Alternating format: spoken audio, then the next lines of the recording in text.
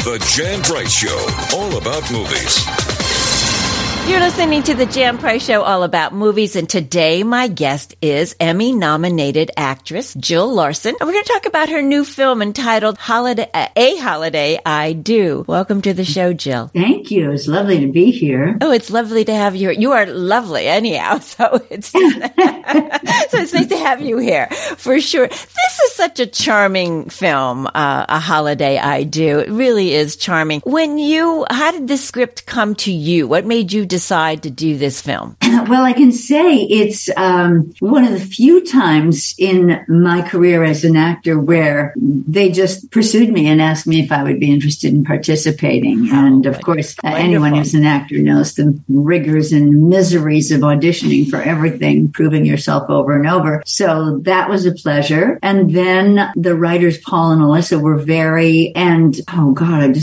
anyway, it doesn't matter. We're very receptive to input and interested to hear ideas I might have for sort of filling out the characters a little more and so forth. She was kind of just a grandma who baked cookies in the beginning. And so we got to enhance her position and the stakes for her a little bit. So that was fun. Which is great. You light up the screen every time you were on. So you really did. We're going to get more into your role, but so our audience knows, can you tell everybody a little synopsis, A Holiday I Do? Well, it's kind of a combination of, a wedding rom and a Christmas movie, and it's classic. It's about my daughter who has been married, and she and her husband had a daughter who's now about 10. And at some point in the marriage, she realizes that really she is gay and that she can't really love him the way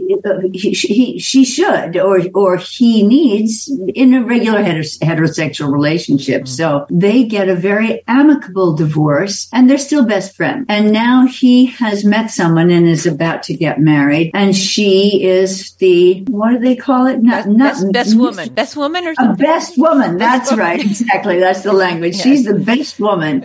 And of course, she's something of a threat to the new bride who only meets her during the film. So anyway, there are complications, and I'm the mother trying to encourage my daughter to get out and kind of start her own life again. And so there are all kinds of, rom-com kinds of situations, but it ends up with a very happy ending. Yeah, it does. It does. It's got a wonderful cast with Lindsay Hicks plays your daughter, and she's just stunning. She's stunningly beautiful. She's very charming, soulful, actress. Yeah, she is. And then Rivka Reyes is also lovely in this film too, and in her role. And then we have Marsha Warfield. I love her, and she's whenever you see her on the screen, you go, "Oh, I've seen her in many things." If people aren't as familiar with her name, but so it's a great cast. It really is. It's it's just charming. And it is fun. But your character, I am happy that it just wasn't the potential grandmother making cookies all the time. I did think some things were going to change a little bit in the film watching it with your character, but that was, it's good that it didn't go the direction I thought it might. Can I ask what you were thinking? I was, because I don't know if I want to give too much away, but I thought that maybe your baking cookies was going to be the way for you to save the ranch. That's one thing I said to them. I said, it doesn't matter how many cookies you bake, you're not going to save the ranch with cookies. That's just not realistic, But yes, they certainly have their own sort of place in the film, almost their own character in a way. So They do. Well, how much fun. I mean, the scene you have when you're taking the beater from the mixer, or was it a spoon or whatever, and you kind of replicate, Tom Cruise in Risky Business. Well, that's a great compliment. I think I'm not sure that I quite raised to that level, but it was sort of fun. In watching the movie, of course, when you've already shot something and then you see what it is, I wasn't really dancing to music. And so I can see that, had we already chosen that music and I could have danced to that music, it might have been, just as an actor, those are the kinds of things we see. But you didn't have any music when you were doing that? Well, I was sort of singing a little something in my head, but the actual music had not been selected yet. So anyway, that often happens when you're shooting a film or television, that they can't necessarily sync it up in the recording. So you sort of hear a tempo and make it up as you go along. Right. And they probably had to find a song where they could get the rights to it and all of that too. All of those things that take place behind the scenes when you're making a movie. So did you create that scene, or was that already in the script? I didn't come up with the idea, but obviously it was fully improv. So yeah, I can't remember if it was actually written into the original script or not, but I can't remember if they sprung it on me in shooting or. It was a highlight in the film for me. I loved it. Yeah, I did. I loved it. I thought that was just a highlight. It was just fun and perfect and made your character fleshed out more. Exactly. Yeah, which is so that it wasn't just all worry and doubt. Right, and wasn't one-dimensional. So you had a lot of scenes with Marsha Warfield. Had you ever worked with her before? I'd never met her before, so I was very excited and really honored to be working with her. And she was so open and receptive. And I remember the first day we were driving to the set, and I said, I haven't even met the costume designer. I just, I'm a little worried about what I'm going to wear. I called a couple times, nobody got back to me. And she said, no problem. She said, you just show up on set naked and, somebody will get you something to wear. So, but is that what you did? Yeah, well, no, actually, I didn't, but it was too cold.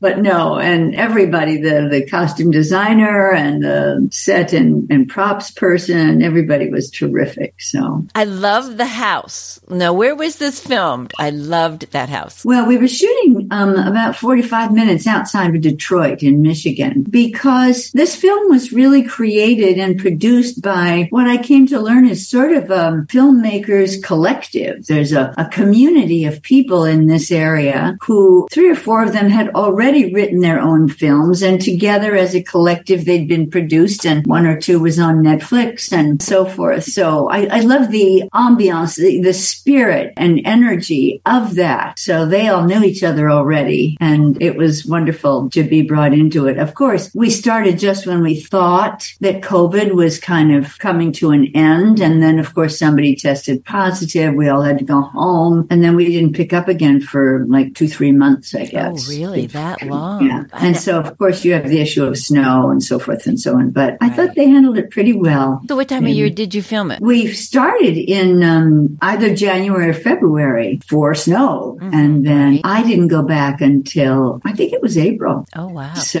did they still have snow? No, but what they had done is managed to shoot a lot of snow scenes and exterior stuff while most of us were back in our home states. So actually there were only 1, 2, 3, 4, 5 of us, I think, who were from either LA or New York. And everybody else was local, which is also kind of interesting. It is interesting. I loved the actor who played Mark, for example. I thought he was everybody was terrific. They all were. Yes, they were. Yeah. And I'm glad that when they started, Mark, the actor who plays Mark, but his fiance, that they started a little bit of the bridezilla, and I'm glad they didn't really go there, because you get tired of seeing that all the time too. That That's the right, next bride is going to be, and I was glad that it didn't continue.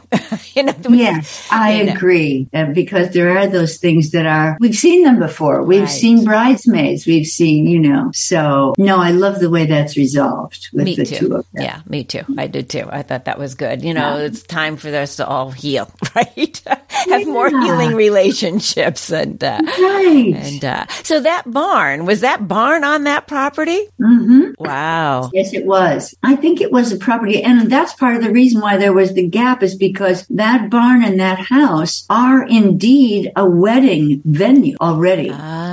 So they couldn't get a date. They couldn't get time. It was all booked up. And so we had to wait until there was a little opening for us to. Oh, wow. It was a great place to shoot because then there were bedrooms upstairs. I had my own space to kind of get dressed and prepare and everything else. So that is great. Yeah. It's a beautiful home. Beautiful home. Really is. So how many days was the actual shoot? Because of the breakup in time and everything, and some people shooting during the holidays, but during the winter, but outside to sort of protect everybody. And I don't really know how long it ended up being. In the end, I shot for about, I don't know, 5 or 6 days maybe. So that's not that long.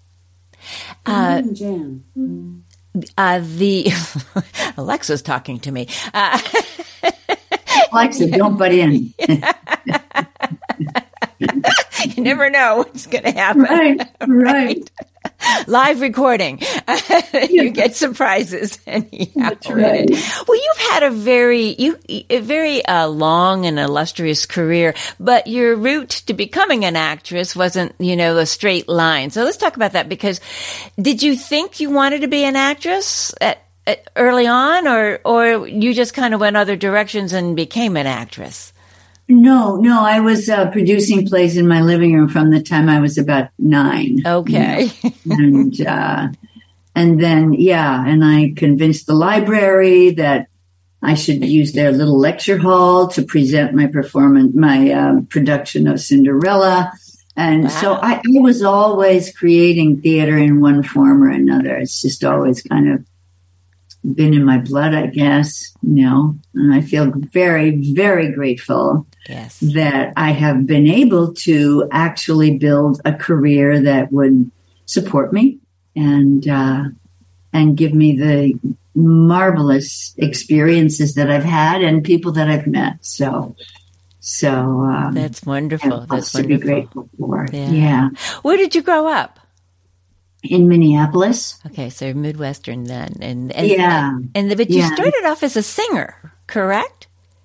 I did some singing. Yeah, when I was in college, I was part of a singing group in Minneapolis that did. I think we did 10 shows a week at a supper club, and there were 6 of us, and we did condensed musicals and themed shows and whatever. It was great fun and great experience for learning how to put something together quickly and so forth. So the singing led you to Europe to tour, is what I have in my research, and you ended up settling in Paris and then became a model. So talk about that a little bit, because that's very fascinating and had to be really interesting, because you did a lot of interesting things when you were in Paris.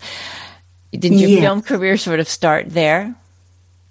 Well, I did my first real film there. Yes, I did 2 films there, and that was amazing. But that was sort of toward the end of my séjour in Paris. But it was just a series of flukes, really, or circumstances that ended me and my sister. We were traveling together in Europe, supposedly for 8 weeks, and then I met a man who I ended up marrying, and he was from Paris. So we got ourselves there, and we got ourselves jobs as au pairs, and then there was a link to a modeling agency there, and I was able to start working. And so much of these kinds of things are about timing, and I just happened to be in Paris where I think there was only one other American. And so I was something of a commodity at that time. Mm-hmm. It all sort of unfolded kind of rapidly. And it was an extraordinary time. And I got to travel to wonderful places. And then through that, I auditioned for a role in a film with Faye Dunaway and Frank Langella, directed by a very famous French director, René Clément. And then I did another film for another very famous French director, Philippe de Broca, and he did King of Hearts, which was probably his most famous film, and that was with Jeanne Moreau. So that was a huge thrill for me to play opposite her. I mean, just for a couple of scenes, but still. Yeah. Amazing. She was incredible. Yeah. So. Really is. How exciting that is. And that was early on in your career. So how exciting. Yes. So then you came back to the States, and then you've been really actively involved with All My Children, right? Has been one of the shows that you've been on. Right. But I was here in New York, for almost 20 years working in New York and in regional theater and, whatever, for almost 20 years before I started on All My Children. And so that was a gift from the gods. I didn't even understand what a great gift it was until, I actually started working on it and understanding, how important those shows were to audiences and the connection to audiences. And I was just at an event the other night when someone came up to me and said, gosh, I watched you for so long. And, my mother and I and my grandmother, we all watched together. And so the kind of glue, to me, it felt like those shows were kind of for women, what sports and watching football or whatever, or baseball is for men in terms of their own kind of language almost that those shows and those characters provided for people. And so yeah, I was just, that was an extraordinary blessing in my life for which I will always be grateful, I can imagine. Yeah. But that's hard work. I had no idea how hard it was until I started.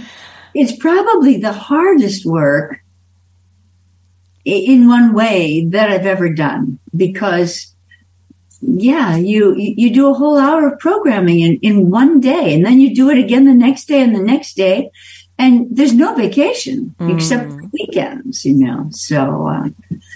So yeah, I still think it's kind of miraculous what those shows do and how they manage to create that much content so fast. And they're still going strong, I guess. A lot of them are. I mean, when I started, there were 14 of them, 7 on each coast. Now there are just 4 left, and they're all in Los Angeles. But there are still 4 left. So So they celebrate that. Yeah, definitely. They still provide joy to the people that continue to watch them. I have a dear friend who just loves her soap operas, Yeah. I'm very disappointed. I think one of them that she loves, I can't remember which one, but that she loved, went off the air, and she was like mourning the loss of that show. You get invested in the characters in those shows for sure. Right. And that's true for any kind of television. I mean, if we watch nighttime series and things, you get invested in those characters, obviously. So right. But these came into your home every single day.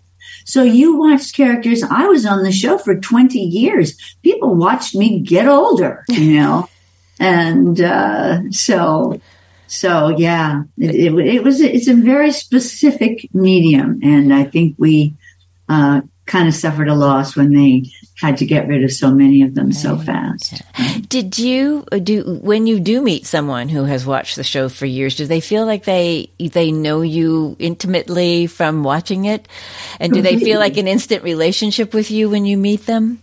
Completely. And then when the show was on, of course, there was a lot of interviews in soap magazines. There were also, I think, 6 soap magazines at that time. Wow. And so it was a real problem for me starting out on the show because people would come up to me, and I have a real problem with recognizing faces, even of people that I know, and especially if they're out of context, kind of. Mm-hmm. So people would come up to me and ask about my daughter or talk about Minnesota, and I didn't know if I knew them or not, and so that was a challenge, but everyone was, at one point I felt like, what am I supposed to do? This is too scary. And then I realized they're all just coming to say how much they love the show and love my character. What is bad about that? Right. So. Right. Yeah, exactly. So you've done stage. You've continued your love of putting on productions and done stage. Out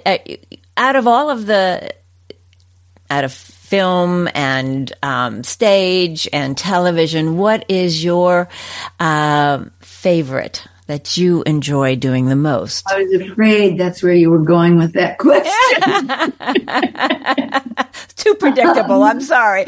That's all right. I'm not sure that I can, it's impossible. I could never pick one particular thing. There are various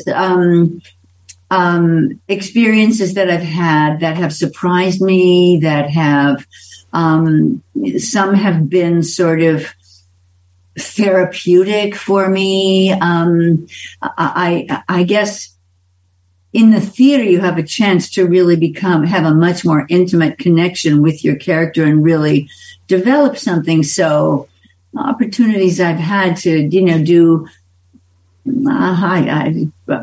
lot of wonderful plays. And so I'm not going to try to list them all, but, and then in film, of course, it's such a different experience, but after doing all that television and then getting to do a certain amount of nighttime work, not as much as I'd like, but some, and then, some various films and so forth. I then got asked to do this horror film, which I'd never even seen a horror film. So I was really just a stranger in a strange land. And I came to realize that in a way, the horror community is just as vivaciously enthusiastic about that medium as the soap community is. Yeah. And so I came to really understand more about it and to just really appreciate that community and to have a wonderful, wonderful time playing this woman. The Taking of Deborah Logan is the name of the film. And I played Deborah Logan, who they think has Alzheimer's, but is really possessed. So, exciting. I know. It's a real chew the scenery kind of opportunity. It sounds like fun. It sounds like fun. Yeah. Well, Jill, our time is running out. Do you know where people can see A Holiday I Do? Do you know where it's showing for people to see it? Holiday I Do is on we didn't even mention the fact that this is a lesbian love story. Right. That actually 40% of the, I guess the cast and production crew are from the LGBTQ community. So that's kind of a special thing, Yes. And, so it's on a streaming, I guess it's a lesbian streaming platform called Tello. Tello. And that's where I watched it last night. So wonderful. So that's where you can find it. And if you do, I hope you enjoy it. Yes, well, it is. It's a charming movie, and everybody should seek it out on Tello for sure. Jill, what a joy to have you on the show. I look forward to seeing you in your next project. Well, thank you, Jan. It's been lovely talking with you, too. You too. Thank you so much. All right. Have a great day. You too. Bye. Bye.